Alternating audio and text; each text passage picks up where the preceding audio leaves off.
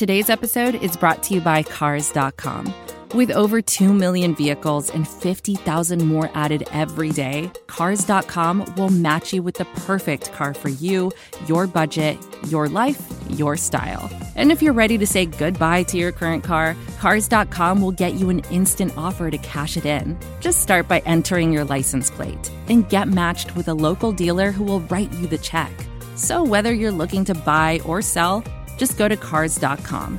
It's magical.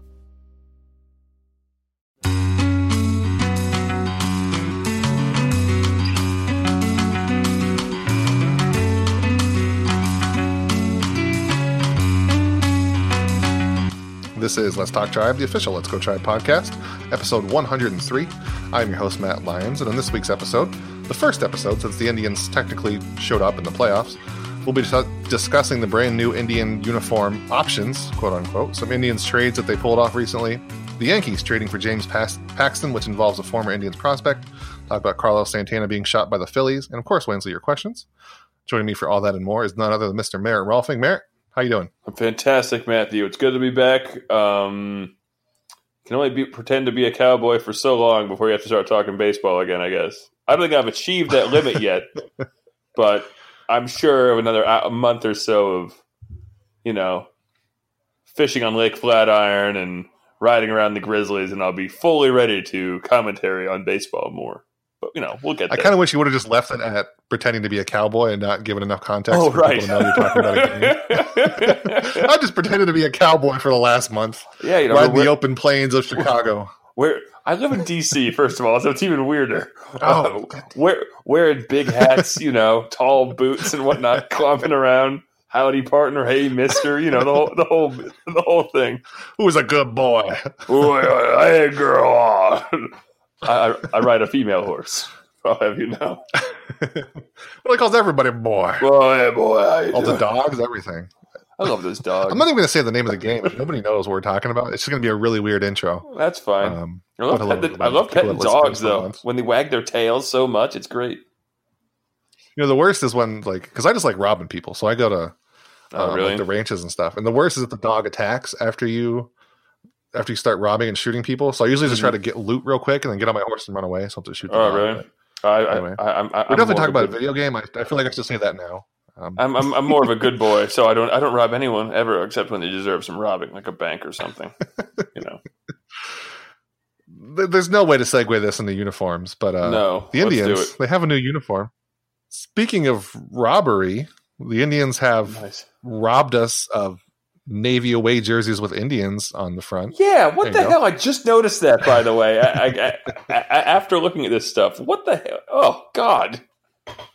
Yeah, so they're new uniforms that nobody knows somehow. Chief Wahoo is gone. He's been replaced by a giant guitar. The red jersey. That's the literal what's been replaced by what, Merritt. I'm just... It's like a giant guitar. It's obnoxious. I didn't love Chief Wahoo, obviously, but the guitar is just so gross and big on the side, and somebody mentioned that it was tacky. That's the perfect word for it. Just to have the All-Star patch all season long on that arm is just the worst. If they win the World Series this year and we're stuck forever with celebrating pictures of that stupid guitar on their arm, I'm going to be really upset. So that's the first part of the uniform we can talk about. How do you feel about that? I think it works as an All-Star thing, but I don't like having it everywhere. It's also on the hats, too, which is really obnoxious. I don't think... All right, first of all, I think that if they win the World Series, great. Second of all, I don't think that they're going to wear those uniforms in the World Series, would they? That's their patch. That's like the equivalent of last year having Wahoo on the arm patch. That's not like a special thing. No, I don't know. First of all, it's a little ridiculous that they're going... The whole wearing the All-Star patch for the team hosting the All-Star game seems a little ridiculous to me. Because, I don't know, were the Nationals doing that this past year? I don't even remember that. And I went to a bunch of games. I don't think they were. I guess it's a big deal for the Indians. This is the first time since, 97? 6? Whatever it was. Something like that. Well, they're saying it is, but it's really just a way... It was also reported that it's just a way for them to buy time before they find a way to replace Chief Wahoo, which that is seems kind of crazy lazy. You had so much time. That is a huge dumb guitar. I think it's a neat all-star logo just on its own, but putting it on uniforms, without it's a doubt. Big, well, I mean, it's hideous thing. It's a logo that you can't wear on anything. Like it's a logo for the top of a press release or something like that. Like I don't know where else you'd see that. You know what I mean? It's it's asymmetrical, so that in of itself is visually unsatisfying. It's big and dumb on the shirt, which is also visually unsatisfying. It's garish. God, good Lord. How much do you think that thing? How much thread is that? It's got to be a pound of thread just on the arm there. Great. Now the Indians players are going to have an offensive slump across the board because they're swinging extra weight.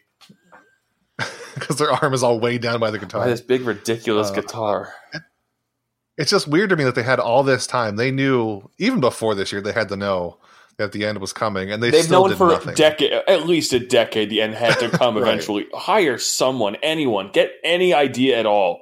How many different fans have created an idea for Chief Wahoo that the Indians could have gotten for, I don't know, season tickets? The actual cost of what, $2,000? I don't even know how much season tickets cost, to tell you the truth. But anything. A visit to the owner's box so you could yell at the Dolans for some reason. Any number of things you could offer just any fan who happened to draw a thing one day on the back of their binder and it looks cool, and then it could be the logo for the Indians for the next 25 or 30 years. They can sign it away all they want, and instead all we end up with is the worst logo they've had, not counting things that may be construed as racist, ever. Right, it's bad. It has nothing to do with, I mean, it tangentially related to Cleveland because they have the Rock and Roll Hall of Fame. That I get, yeah. That's like all the Indians want to acknowledge for Cleveland, which seems weird. All right, I'm not from Ohio. I root for this team for some reason. It's a long, drawn-out reason, admittedly. But there must be something else about Northeastern Ohio besides the baseball team and the Rock and Roll Hall of Fame. Something non-sports related that you can draw some inspiration from. Anything at all. I mean, I know we always see the thing about the Cleveland Defenders. Not that, obviously. Anything, though. The Indians thing doesn't make any real sense when you think about anything. But then again, the Washington Redskins name makes no sense either. If anything, it may be doubly offensive because it's the team within the District of Columbia. The team, the place that was the center of subjugation of the Native American people. But I don't know. Yeah, like you said, they've had ages to come up with anything. And while I don't mind the logo to host the All-Star game because outside of Rock and Roll Hall of Fame, Drew Carey, LeBron James, who left, and what's another thing? I don't even know. What is Northeastern Ohio known for, So, and the worst part to me is that they're just dragging out everything Chief Wahoo for so long. Because we had to talk about it when they first announced he would be gone. They gave it the year, I don't know, just a year for him to stick around for no reason. And now this year, we're going to have it at the end of the year again, where they're going to have to replace the logo with something else. Mm-hmm. So just imagine a world where, like, 2 years ago, after the World Series, they just say, that's it, we're done, no more Chief Wahoo. We're probably not even talking about it anymore at this point. You know what they should? There's going to be some people who are really pissed off. We'll see sparkly Wahoos in Facebook comments, but for the most part, we'll have a new logo on the shoulder, even if it's just the block C, and then everybody will forget about it already. But they're dragging it out so long. Yes. No, they really and truly are. And I think we all know, and we all agree, the smartest thing to do would have been to just stop talking about it. Just don't have it anymore. And I don't think anyone would have noticed until May, quite honestly, because they have enough uniforms where people eventually would have caught on. But yeah, I figure by May 10th or something, someone would be like, I haven't seen Wahoo in a while. Oh my God! And then there would have been articles about it for a week. The team could just not address it, and then you don't have to answer questions. Just say these are the uniform sets we have. And what about Chief Wahoo? Well, these are the uniform sets we have, and go on from there. But instead, like you said, they announced it. I think there was cynically, I like to think that they did that for one less huge burst of Wahoo merchandise being sold. Oh, of course, which is very smart. And then we end up with this. And now, we talked about this a bit before before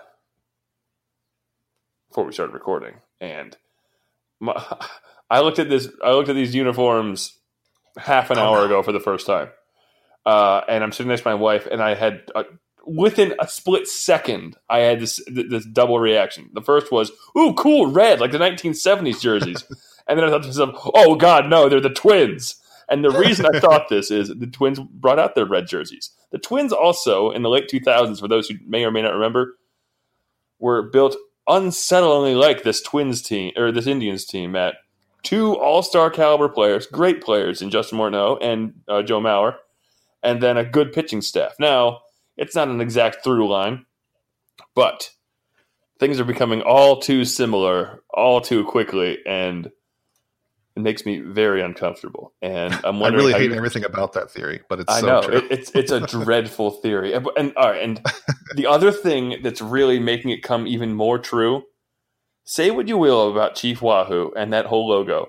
At least it was overly remarkable, and you knew who it was, what team it was, the second you saw it. The Block C, just like everything about the Minnesota Twins, may be the most anodyne idea in the history of logos. There's just nothing to it.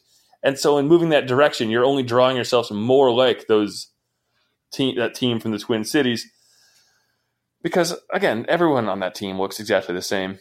Even if they're, I don't know, Dominican or whatever, black, white, all of them. They're all just the same exact player over and over and over. I'm pretty sure, I don't know.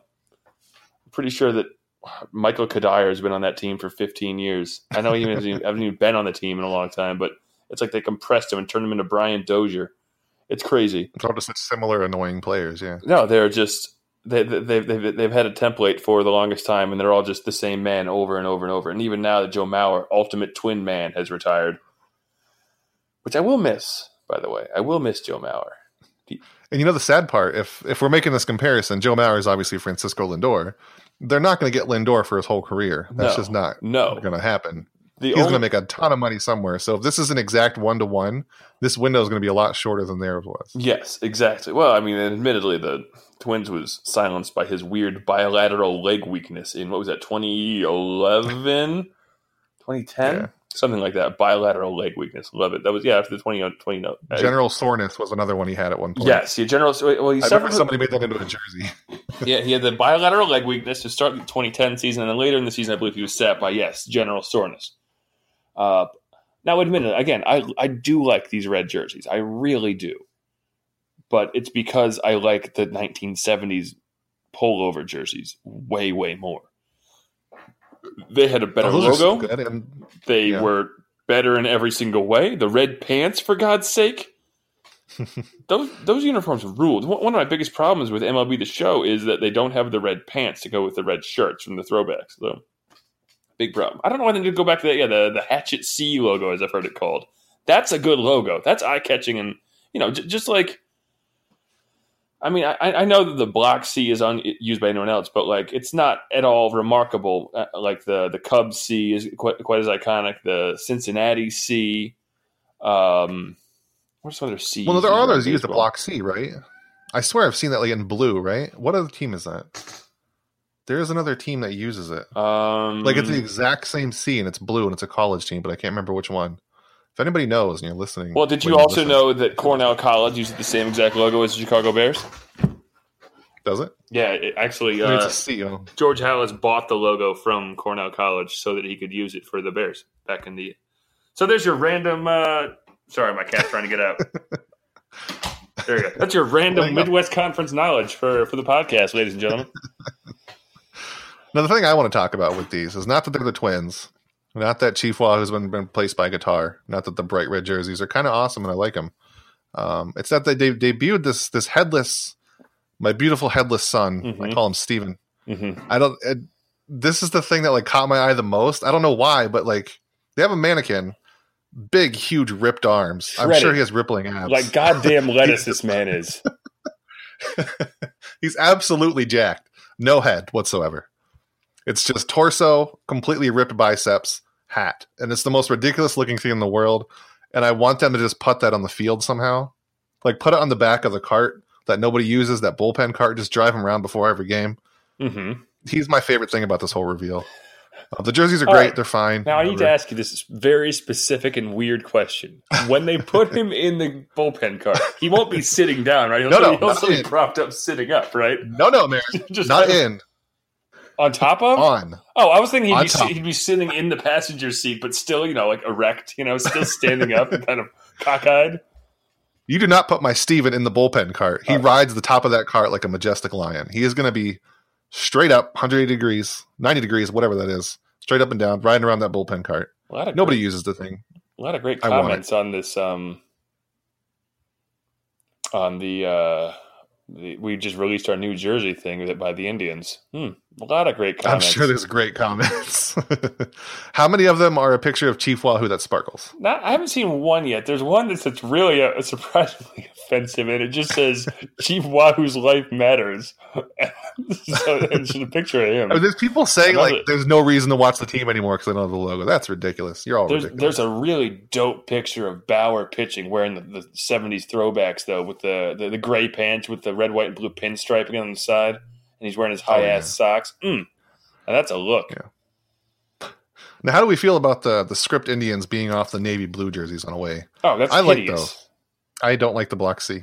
No, I don't like. The block lettering. I love the gray jerseys with the block lettering, but the only way the black lettering worked was because it was a gray jersey, and so it just looked like you were wearing something that was created in, I don't know, 1927 or something like that. Now it just looks bad. Yeah, I don't like it at all. It looks very Boston Red Soxy. It's like the exact their look, and I don't like it. I mean, there's like NPC names here. There's a thing that says audience booze and videotape of, I don't know. People seem to be very upset about this. At least they have feelings. Are you still looking at comments? Oh, of course. Never look at the comments. Always look at the comments. Every now and then I do it in my own articles. I either feel great for the day or terrible. It's really a great way to fuck up my day very quickly. One way or the other. Positively or negatively. I can really ruin or make myself feel great. Well, if you're right about this Twins thing, I think you're going to have a bad time for a week, but it is a really good comparison, so I want to see it in text form. I guess I'll put it together. I'll slam something out before I cruise up the East Coast. I'm going to be the first one with a negative comment. Just a simple fuck you in the comments. Hey, you idiot. They're nothing like the Twins. I'm going to create a burner account on Let's Go Tribe just to insult my own articles. You fucking idiot. What's Sparkly Wahoo? Got him again. That's great. Oh, the Sparkly Wahoo thing. I don't think I've ever said it on the podcast. So it seems like there's this weird phenomenon where on Facebook, if a post gets some certain point, somebody always shows up with like a sparkly gif of Chief Wahoo, which I don't get. I get if you want to support the logo and all that, but why sparkles? It's like those MySpace template graphics where they just sparkle for no reason, and people always post it, and I don't get it. Well, because he's shining, because he's ascending into heaven now that he's dead. And it's always only when a post gets popular. So it must reach like a certain demographic outside of our normal followers who are like, this needs a sparkly Chief Wahoo. You know what's really zazz this up, guys? Now, also, I'm going to get you for Christmas is a sparkling Chief Wahoo ornament for your tree. Yes. Well, yes, it wouldn't be too bad. It would just kind of twinkle in the lights, It'd be very nice. The kids will love it. They'll love the sparkling Chief Wahoo-ness. Believe it or not, the Indians actually did things besides unveil an amazing headless torso of a man. Back on November 14th, they traded for Jordan Luplow from the Pirates. He's an outfielder, and also Max Moroff. I guess probably Moroff from the Pirates. For Eric Gonzalez, and then I have no clue who these other two are. No. Tanaj Thomas and Dante Mendoza. Names before, never will again is the thing. That's what I said to myself. Don't know, never will. Moving on with my day, yeah. Gonzalez is obviously the biggest one there. Yes. He's a utility player. He was a backup. He seems like the peak Terry Francona guy, but actually sort of effective, unlike Michael Martinez. So what do you think of this trade? The Indians got not exactly an all-star outfielder, but they got one who's 26, hit pretty well last year. By all accounts, he's just a guy looking for a spot. So, given what the Indians outfield is right now, he's going to have a spot. So maybe this is another lightning in a bottle thing they got. And I talked about this actually last Thursday or something like that. Some day late last week when I was on Real Person Radio on whatever Toledo's radio station is. And as I said there, and as Fangraphs commented too, it's basically just, as Fangraphs very succinctly put it, Indians, who they trade with, the Pirates, right? Yeah. Pirates trade surplus big leaguers. And that's really what it is. I mean, neither of them have space for the other one or for the players they're trading, so you might as well try and turn it into something new. Eric Gonzalez, in very limited time, didn't put up bad numbers this year. So you can, I mean, and I'm sure I've written articles on both sides of this. You can tell whatever story you want to with 143 plate appearances, you know? You can say, oh, well, this was the real Eric Gonzalez, so who knows? Same thing with Luplow and to a lesser extent Moroff. Luplow, I think, is the quote-unquote keystone of the trade. He's the one who, he was once a pretty good prospect for them, and he hit pretty well in the minors. He did not hit well in the majors. Like you said, maybe it's something. We've seen the Indians turn a player like an Eric Gonzalez type of player into something amazing, seemingly several times. I guess Vinny Pastano was a little bit of higher quality than Eric Gonzalez. So was it Jake Westbrook that ended up bringing back Corey Kluber, or was that Ryan Ludwig? That was Westbrook, wasn't it? No, I thought it was Ludwig. I'm almost positive. I don't know, but either way, yeah, they got Corey Kluber and turned him into something amazing. To say, this is like these are just trades that they've made through the years that have turned. I mean, it wasn't really supposed to go this way, but Michael Brantley was the player to be named later in the CC Sabathia deal. If it had gone a different way, maybe the Indians would have won a World Series and been able to afford other players and not spend other money on Edwin Encarnacion. Who's to say? Yeah. I think it's interesting the way the Indians are going about filling a major hole in their farm system. Is not they're not trading a bunch of prospects for like one big outfielder now. I mean, remember last year they got Oscar Mercado too from the Cardinals. Oh yeah. So they got all these guys who are like the equivalent of players they could have drafted but didn't. Yeah. And now they're almost ready for the majors, but they're still prospects. I think it's neat how they're just boosting their farm with other prospects, and which is kind of unique. And part of it has to be too that they have a belief in their own ability to develop players, which is founded in reality. They've turned a lot of players. One guy who obviously we'll get to in a little bit, like Jose Ramirez, from literally ghost into one of the best players in Indians history over a single year. So yeah, one would assume they just have faith in their development capabilities, because that's where small market teams are able to spend money to make a difference. You can't spend it on the free agency market. You can't spend it in a lot of ways, but you can spend it in the ways that are cheap to still make players better. And until the market fixes itself, minor league players are cheap. It's not right. It's not good, but it is right now, and the Indians can take advantage of it.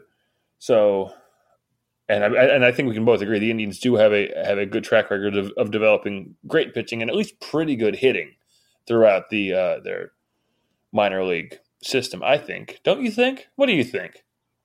Oh, yeah, absolutely. I mean, just look at the team now, the way it is. If they didn't draft him, they were really good at trading for him really early on. You can even include Yan Gomes in that. I mean, he debuted for the Blue Jays, but he still wasn't like a veteran they got. He's another one they got who was – they're getting these guys who are like bubbling towards Major League ready, and they just turn them into something amazing every time. And they're just casting a really wide net, which I think is smart for – exactly. So obviously trying to cut costs without rebuilding, that's the way to do it, I think.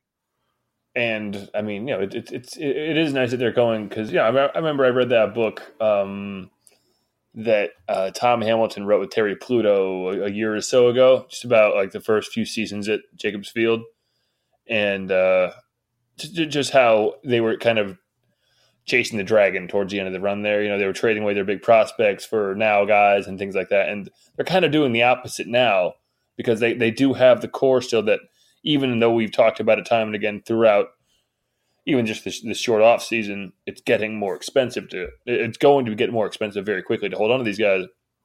Rather than trying to grab that one piece that'll fit in there, they're trying to at least extend the window, because as we've seen time and again, it does, the postseason can be kind of a crapshoot. Although at the same time, having said that, the two teams that played in the World Series this year were the two richest teams in baseball, or the two highest salaries in baseball. Last year it was the Astros. Yeah, Astros and the Dodgers, a team that spent a lot of money, another one that, went hard, the other into a hard rebuild, time before that, et cetera, et cetera, et cetera.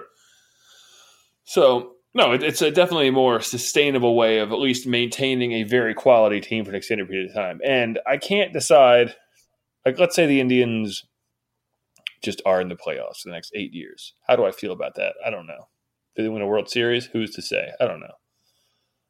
How would they got bounced in like the first round for the next 8 years straight? How would you feel about that? Oh, God. After this year, like, I don't want to get to the point where it was like with the Cavs, where it was the regular season, and then this year for the Indians too, where the regular season was completely pointless and the playoffs are fun. I think if they're going to be in it for 8 years like that, I would want the division to be better. If I can at least have like exciting baseball that sort of matters in the regular season, fine. I mean, I want a World Series either way, but really missing. Because I'm a Miami Heat fan, and so I got to enjoy a very similar LeBron James time. Everyone agrees that LeBron James time is a great time for a team, right? They're pretty good, yeah. But they also had a Dwayne Wade, who I love, and also Chris Bosh, and also everybody hated them. And no one really hated the Cavs, I don't think. And I think that hatred really made for the regular season to be a lot more fun. Because who was the arch rival of the Cavaliers? Well, the Golden State Warriors, I guess, an unbeatable juggernaut that no one was ever going to knock off. As opposed to, the Heat, it was, I guess the Bulls were just a mean team. They were a lot of fun to play against. Or the Pacers, same idea. So I guess having something that's apropos of literally nothing. I guess what's more fun than what the Cavs had is having more talent and being dicks.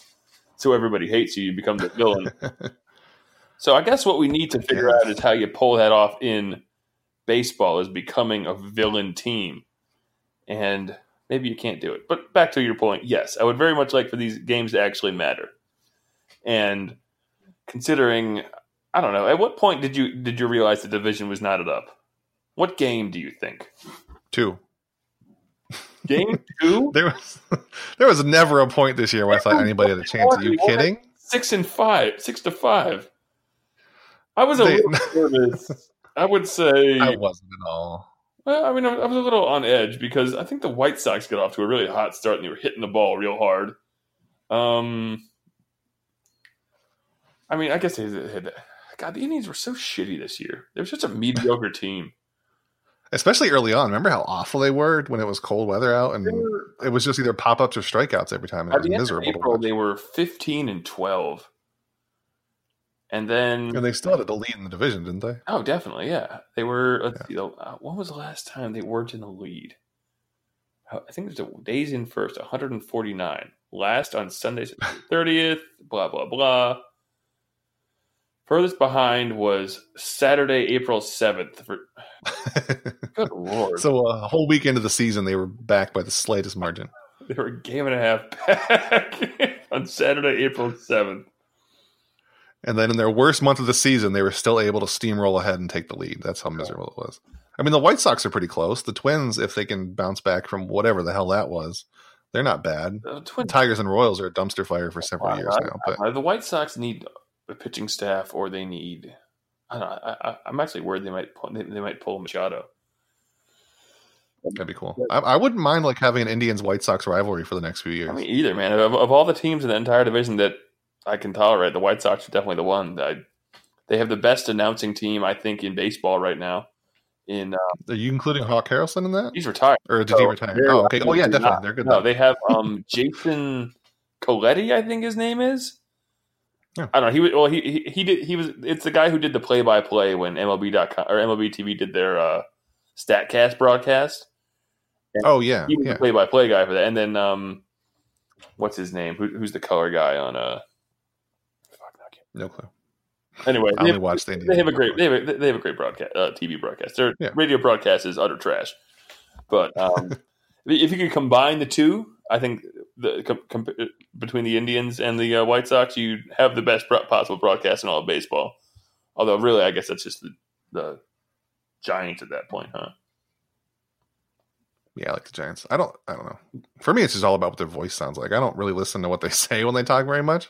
They're just like a droning background noise. That's all I really need. That's fair, but it seems weird. I know some people watch with like the volume turned down and music on, but that's weird to me. That is very weird. I just like having the narration, even if I don't care what they say. No, I know, but having a guy who's actually commenting on how baseball is played in the modern day is actually nice, as opposed to them.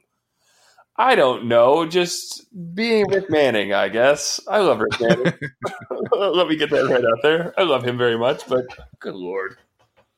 I just don't want somebody who's grumpy. I think at least a lot of times Rick Manning doesn't actively disparage the game. He's extremely old-fashioned, and he might say it, but he's never like, this sucks. Right. He's not, what's his name? John Smoltz. Who I didn't really listen to all year until the World Series, and I was like, this is not good. This is not good broadcasting. This is not good. This is very bad. How can you get rid of Tim McCarver and have the quality go down?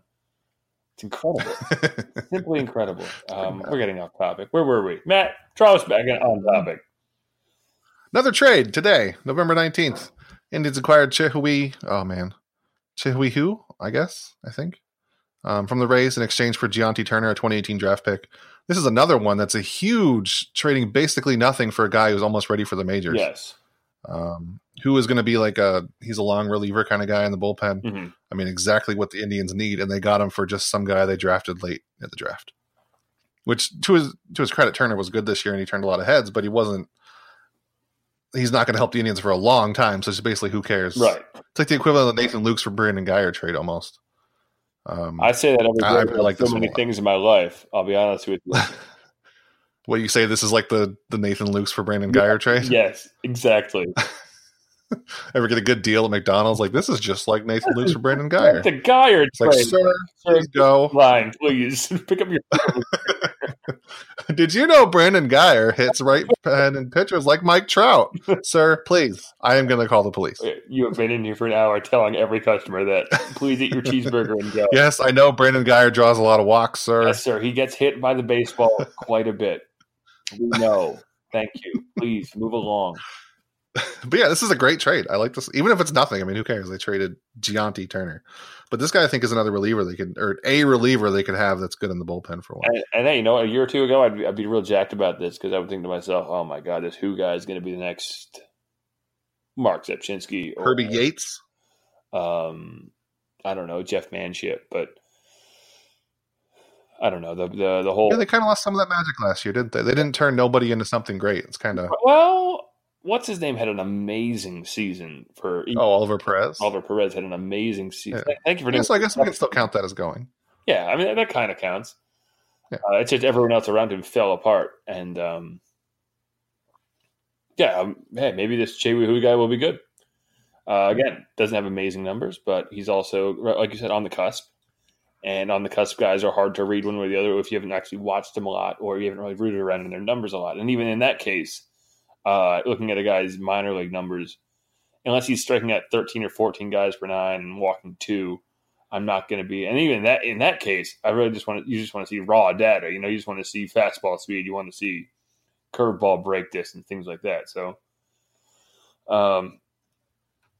you look at the trade list and go, cool, yeah, maybe those would be something. I mean, these are not my favorite kinds of trades. They're the ones that raise my eyebrow the most and probably the ones that get the most copy out of me, quite honestly, because I try. You say these aren't your favorite? I love these kind of trades. These are my least favorite trades because they could be, they're my favorite trades because they give me something to write about, but they're my least favorite trades because they move the needle for me the least, which is confusing. Oh, yeah, that's true. Yeah. Because I'm like, great, I don't know, whatever. But then I'm like, you know what? This guy does this, interestingly, and in a curious manner like this. So it gets my...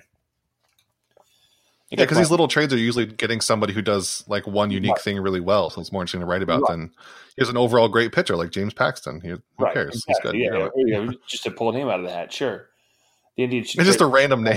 Whatever. The Indians should trade for James Paxton. I don't know. It's a good idea. Maybe trade like Justice Sheffield and some 2 no-name prospects for him. Who knows? If they could pull that trade off, that'd be an amazing feat. So our next topic is the Yankees traded for who is this? James Paxton from the Mariners for Justice Sheffield, and who cares? The main point here is that they got Justice Sheffield for him, so we can root for the former Indians pitcher who was traded for Andrew Miller again. That's exciting. It also kind of means that the Yankees probably aren't going to get Carrasco or Kluber now. If you remember a couple of weeks ago, right when it started to be eligible to trade, the Yankees were right there talking to the Indians in Cleveland. The two met in person. Everybody panicked. Kluber's gone. Clearly they're going to trade for him. Unlikely now. I don't think they would have wanted Justice Sheffield back.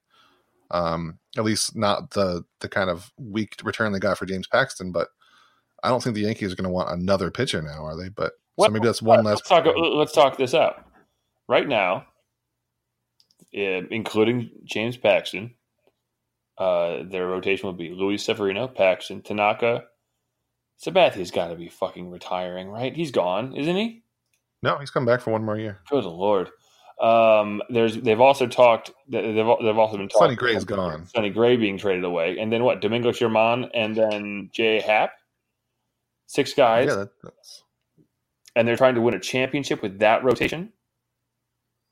No, and that's why I think that the Kluber deal idea is not dead, because they do still have players that they could trade away that would make me not happy because Corey Kluber would be gone, but not satisfied because Corey Kluber would be gone.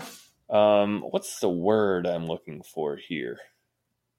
Red Thunder? What's that?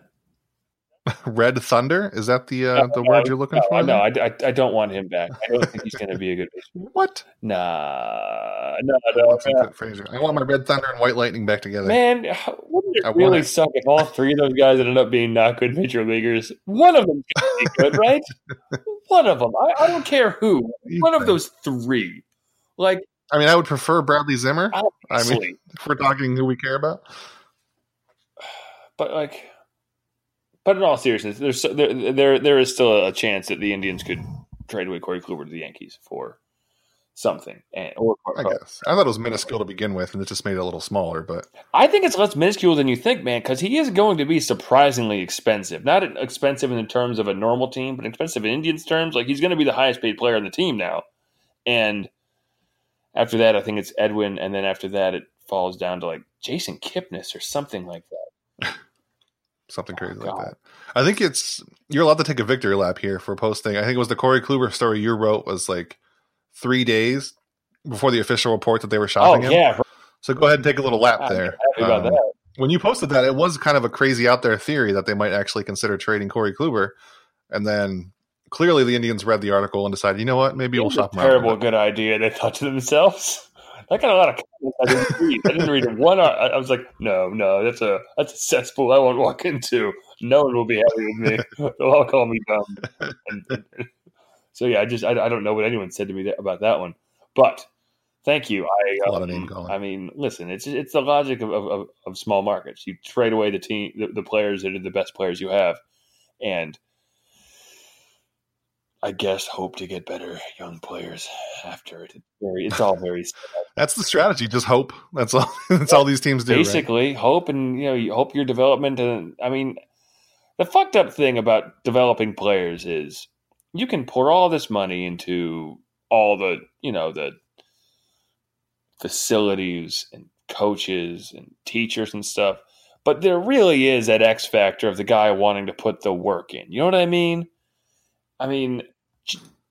Oh yeah, Michael Brantley would not be the player he is without wanting to put the work. And I mean, really, anyone on the Indians really are a team of overachievers when you look at it. And I think that does speak well to their scouting department in terms of scouting for makeup more than anything else. I mean, if you look at just across the roster, outside of Lindor, they don't really have. I don't think there's a single first round pick starting for them. Yonder Alonso, I guess, was a first-round pick. And he kind of sucks. And Lindor is far and away overachieving everything he's supposed to be. You know, like he was supposed to be a slightly better hitting, what's his name out in Anaheim? Anderson Simmons. Yeah, thank you. And if you look at the rotation, like it's guy who was supposed to be number 3 in Kluber, nobody in Clevenger, a throw-in in Carrasco, Trevor Bauer, first-round pick, obviously, so he's actually turning into something. Shane Bieber, who no one didn't even hear the name until 8 months ago, quite honestly. Just didn't. No idea. Yeah. And with the whole motivation thing, like that can just go away in a second. If something small, you could put so much money and time into a prospect who's great until the last step, and then like something slipped, they lose confidence, they just don't want to anymore, and then all that's down the drain. Yes, exactly. It's kind of terrifying to think about it. No, it's the whole psychological aspect, and we've both talked about this before. The psychological aspect of the game is so hard. I mean, it's unlike any other sport in that it's so goddamn boring so much of the time. I mean, practicing for baseball, all the video you have to watch, like things like that, it's just yeah, you have to watch tape and stuff when you play football.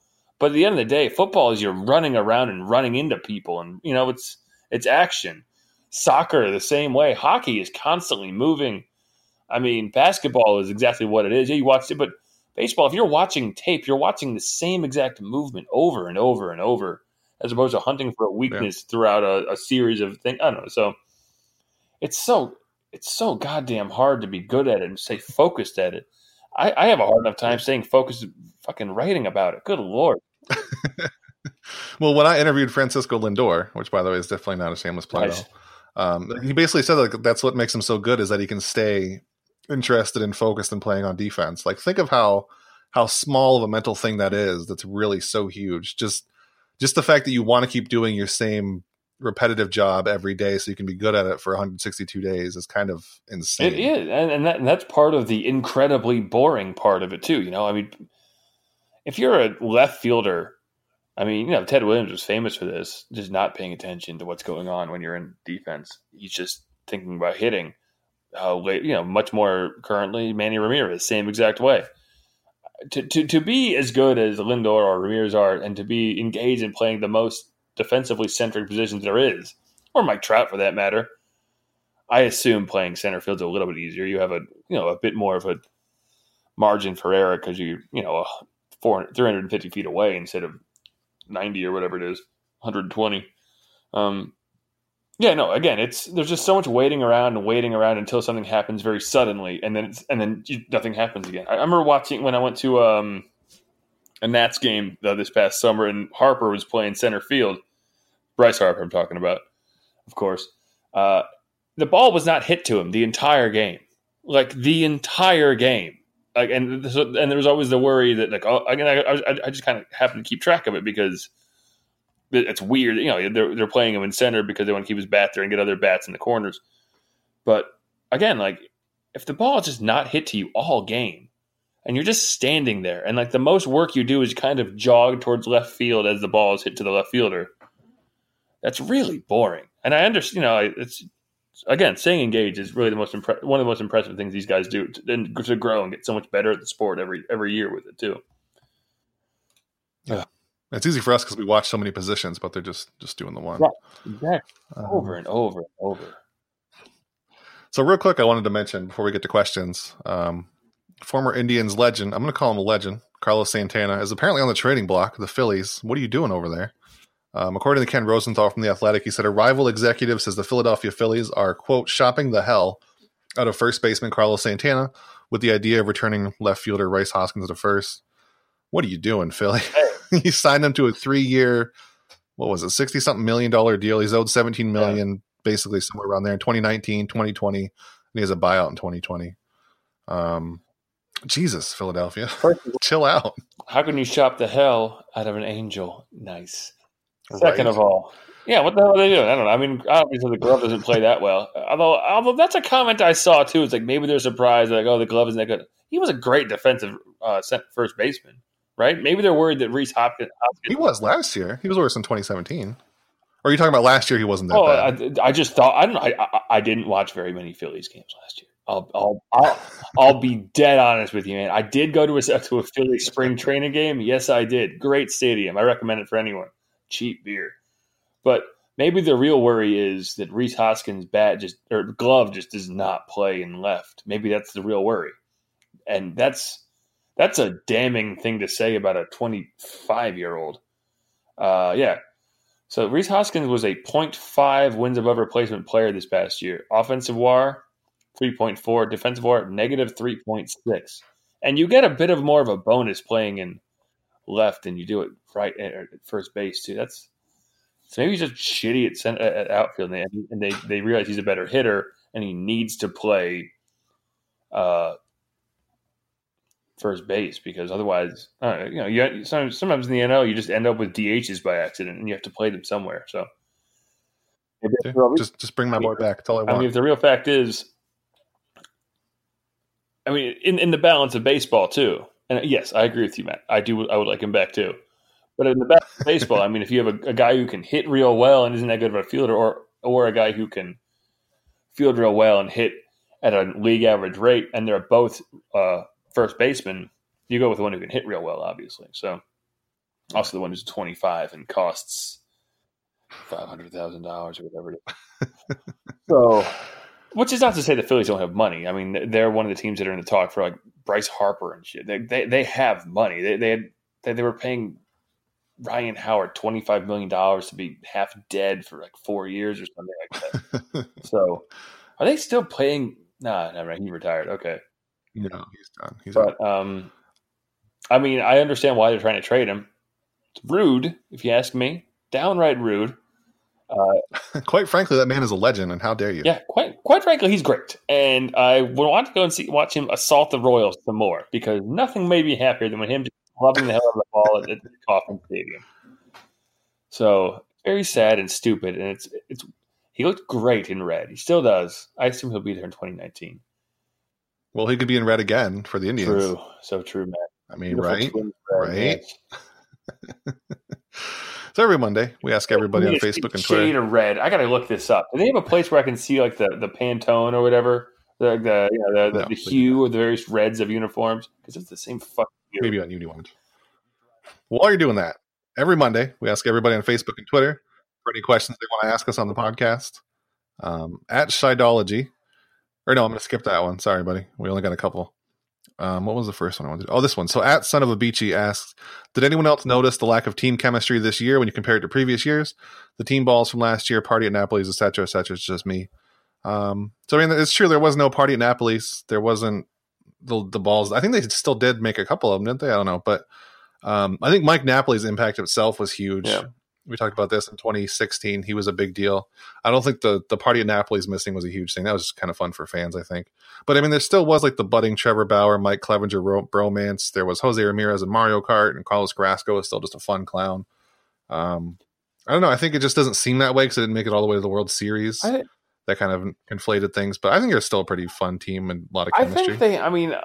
Listen, I kind of got that vibe too, and I overread a lot of things. So part of it has to be just their, I don't know, like you said, just they didn't make it as far. The team wasn't as good. They struggled a lot. And a bad bullpen can sap the energy of a team as much as it can sap the energy of a fan base. And I think that's part of what happened. So it's just that I think the fact that we were watching them play uphill, and also the fact that I think a lot of fans were watching it through the lens of none of this matters. We have to get to the World Series. And the players even acknowledged that a few times. You know, it's like we all know what we're being judged against, things like that. Like those sorts of things were said. I don't think there was a less team chemistry. I just think it was a team without energy, I guess. And I think there was something that was lacking there. Yeah, I don't think there was ever an issue with like leadership or anything like that. Francisco Lindor seemed to step up a lot. Like when fans were booing, he came out and said, "Please don't boo my team." Yeah, exactly. No, and I think that other side of things too is like maybe the team felt pressure from the fan base because the fan base was expectant at that point. You know, so maybe that's something. And at S Brady Artist for our last one here. He'll say, do you think they revisit talks with Texas on Joey Gallo? What kind of price tag would he come with? I want them to. I still want that very large man in my outfield. But the Rangers love him. And based on what I said last time when the rumors were swirling, apparently Rangers fans love him in the outfield, so don't discredit his athleticism. I want him so bad, Merritt. They're not going to get him. He's going to be super expensive. They're going to hold on to him. The Indians seem pretty saddled on these lottery ticket these trades, but I want him. Hey, I mean, keep hope alive. What more do we have? I want him and my big headless boy out there. As a great Studs Turkle once said, hope dies last, Matthew. Keep on hoping for Joey Gallo, because it can happen. I want to see those missiles blasted onto the streets of Cleveland. Fair or foul, I don't care. I want to see that. What they can do is they can take Headless Steven and like erect him in the outfield like the Marlin statue. Okay. And then see if Joey Gallo can like knock his head off. And then someone wins a free car or something. There you go. We should be in marketing for the Indians. Come on. Hey, Headless Steven win a car. They have that car out on that pedestal out in center field, the progressive car. Replace that with Steven. No, why isn't there a rule where if you hit that with a baseball, someone gets a free car? I think that should be instead of the the grand slam inning in the third inning. Yeah, forget that thing. I just hit the car with a ball and someone wins a car. I like that a lot. They win that car, the one with the shattered windshield. Nobody repairs it. You have to. Here you go. You got a free car. Don't complain about it. Pay taxes on it. And also fix the can't drive this home. It's unsafe. On that note, we're going to call the show for today. I don't think we get that much out of a middle of the off season, the worst part of the off season show, but there was a lot that kind of happened with the Indians. It's been a while. Talked in a couple of days, so Yeah. So we'll be talking again after Thanksgiving. Have a good Thanksgiving, everybody.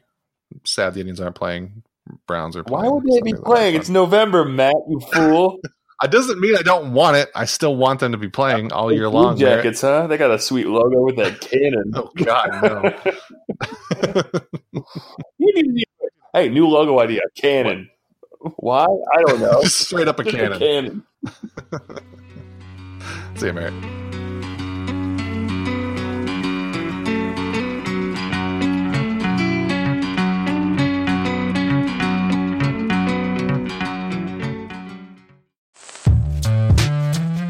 Hello, I'm Nilay Patel, the editor-in-chief of The Verge and host of Decoder, a business podcast where I interview CEOs about big ideas, the problems that come from those ideas, and how they make decisions.